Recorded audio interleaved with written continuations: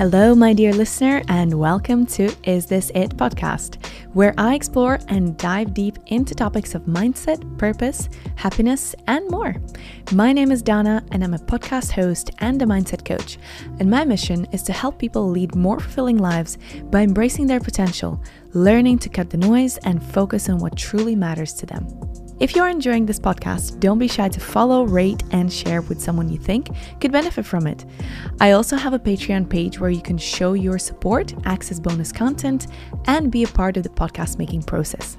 I'm introducing new solo episodes where I unpack various topics that are often coming up for my coaching clients, but also friends, family, and pretty much anyone else I know. You can see these as mini actionable coaching sessions.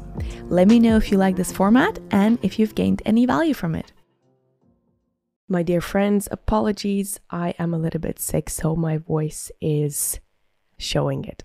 Nonetheless, I'm here for you also this week, this Wednesday, and I want to dedicate today's episode to confidence, a cornerstone to success in romantic relationships, as well as career, friendships, hobbies, and even health. Being confident is a highly valued and sought after quality. In any social interaction, people seem to gravitate towards the charismatic, eloquent, positive, and open-hearted individuals that exude confidence and are seemingly unbothered by the obnoxious little insecurities that plague the rest of us mere mortals when we enter a room where we don't know anyone. Let's not forget that fear of public speaking tops the fear of death for many people in the world. Yes, you heard me right. People would rather die than have the pressure of speaking in front of a crowd. I'm not saying that you wouldn't be nervous to get in front of a stage if you were confident, but it certainly would help you. One of the most common complaints about women I hear from my male coaching clients is dealing with their insecurities, because it becomes a constant battle uphill where they need to prove their feelings and intentions on a daily basis just because their partner lacks confidence in their own worth. I could stay here all day advocating for various use cases and benefits for confidence, but I think there's not much need for that. You already know it. So let's get down to business and let me share some tips to build your confidence levels today. So first off, for simplicity's sake, it's worth categorizing confidence in two groups: self-confidence and confidence with other people. So level 1, self-confidence, is the root system you want to nurture in order to see fruits and flowers later on in form of your confident interactions with others. Self-confidence is all about how you feel about yourself on a daily basis.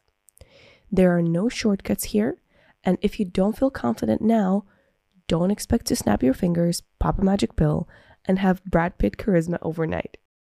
Then again, good news is that it's a skill that you can easily build over time by following some of these simple tips. So, number 1 is be kind to yourself. I know you might have heard this before, and this might make you wince if you're a perfectionist, hard on others, even harder on yourself type of person. And trust me, I've been there. But this is your chance to shine. This is one of the very few things in life you have 100% control over. Your ability to influence and change your inner voice, the one that's in your head 24/7, either passing harsh judgment or, if you train it, supporting, nurturing, and encouraging you, will be the defining factor in your day-to-day wellness and happiness levels, as well as your long-term ability to achieve your goals in a sustainable and enjoyable way. Yes, you might get there with a harsh, lash-whipping tyrant in your head as a companion, but how many years of life lost due to stress and stress-induced health issues will it cost you? Wouldn't it be nicer if your daily companion was your number 1 fan that always knows the right words to say to cheer you on? Start retraining your inner voice step by step. First, when you notice uneasiness or stress in your body, notice what recurring thoughts are going through your head in that moment. chances are you are stuck in a negative thought loop.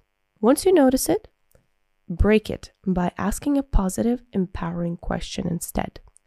For example, what if it works out better than I thought? What if this is the thing that will put me on track to achieve my next big goal?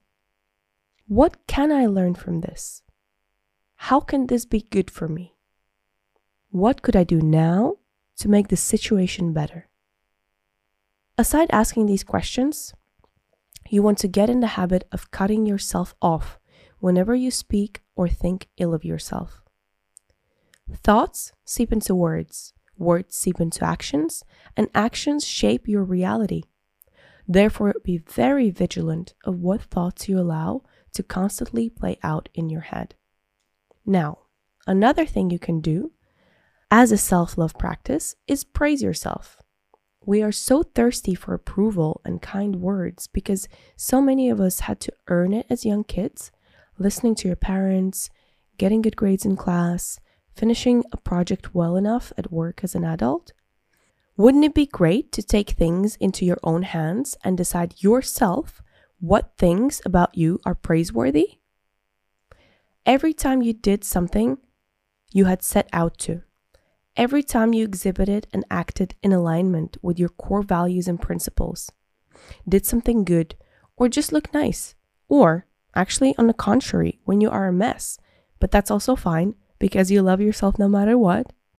All these instances are great occasions to give yourself a little praise, a compliment, a nice word, because why the hell not? You deserve it. You decide when, for what, how you want to be praised. You're not so dependent on others sharing their approval for you anymore. In short, by being nice to yourself on a daily basis, you take back control of your self-worth and mood and create a more positive quality of life overall, as you're constantly in company of a kind, loving, and compassionate presence that's there to support you and love you unconditionally. Now, if you want to amp it up, you can add daily affirmations, spoken in front of a mirror, spoken to self during a meditation with your eyes closed, written in your journal every morning. You can stick them on your post-its around the house or on your vision board. Find whatever works best for you. Next thing you can do to build confidence is have real life proof that you are good at something. There's a thing called competence-confidence loop, which simply means that the more you do something, the better you get at it. The better you get at it, the more confident you get. The more confident you get, the more you want to do it. And the more you want to do it, the better you get, and so on. Now, in practical terms, what that means is, first, recognize that you are good at something. And no one is good at everything. Sometimes when we start a new thing, job, or an unfamiliar environment, it's easy to feel insecure and inadequate. And that's precisely when it is important to remember that even the best in the world once started at level 0. The most genius, successful people are excellent at a handful of things and really quite bad at all others. So, equipped with patience, you want to put yourself to test. If it is feeling confident about your body, you want to practice the self-love tools I mentioned, followed by some physical exercise or nutritional plan that will get you closer to your desired form. If it is confidence to express your emotions, you can find role models that you see expressing themselves to others freely and be celebrated for it. Then, practice in front of a mirror and then with someone you trust dearly. If it is negotiating a promotion, you want to start by negotiating discounts in a store. Then practicing Chris Voss negotiation techniques with a friend. Whatever it is, it's important to start with baby steps. See results and improvements, and then build on that. You don't want to put yourself in a place of such a big competence gap that you become discouraged and never try again. Equally, you don't want to be stuck just thinking about it or reading about it. Small, consistent, incremental action will take you very, very far. Now, finally, a very important and perhaps the most important thing in order to be confident and for others to feel it a mile away is the notion or feeling of self-worth. You have to love yourself and you have to appreciate yourself. How, you'll say? You have to know what you bring to the table. Any proverbial table as soon as you enter the room. What makes you great? What are your great qualities? And some of you might say, well, I got nothing. Well, I most definitely challenge you on that. Sit down with a pen and paper and write down a list of things you're good at. You like doing, you've been praised for being good at. Everyone's good at something, and you have to be proud of those things that make you you, that make others appreciate you, and that you yourself like about you. Maybe you tell funny stories and make people laugh. Maybe you're the most organized person in your circle and always make incredible itineraries during holidays. Maybe you have an excellent memory and are the real-life dictionary for all that know you. Or you have a really kind and empathetic heart. Whatever it is, be proud of it and enter any room with that quiet, ever-present feeling of enoughness and worthiness, granted to you by no other than yourself. That, my friends, is where self-confidence comes from. Once you nail the self-confidence part, being confident with others will come naturally to you. After all, when you are comfortable with yourself, others will be too. What's more, your confidence and self-acceptance will instinctively give permission to others to be themselves, a presence that everyone appreciates and looks for. So you will attract more people simply by being you. Magic, right? On a more superficial level, yet still important, you want to look the part as well. Whether dress to impress mentality is for you or not, one thing is sure: first impressions are important. So you want to take care of your hygiene and be clean and well-groomed at all times. You can have your unique quirky style, but general cleanliness and attention to detail shines through and leaves a good impression on anyone. Think fragrance, nail and hand care, no creases or stains. Really? I'm talking the bare minimum, but you'd be surprised. You never know who you'll meet and where, so you want to be presentable at all times. Besides, always leaving a house nicely dressed, even if you're going to a supermarket, just adds to your overall feeling of self-worth. Because who are you doing it for? Yourself. Why? Because you're worth it. Another thing you should always wear is a smile and a great posture. These two simple things will save you even if you've forgotten what I just told you and accidentally left your house wearing a sack of potatoes. Yes, I actually mean it. If you lead with a radiant smile and a confident, upright posture, people will naturally be gravitating towards you. Now, to finish, I want to share with you a little secret that has helped me make friends all over the world, excel in my sales career, feel at home in any place I go to, and feel comfortable speaking to anyone anywhere about anything on the spot, and never be fazed by anyone no matter their status, fame, or accomplishments. That secret is very simple. When you interact with someone, make sure you interact with them on a human level.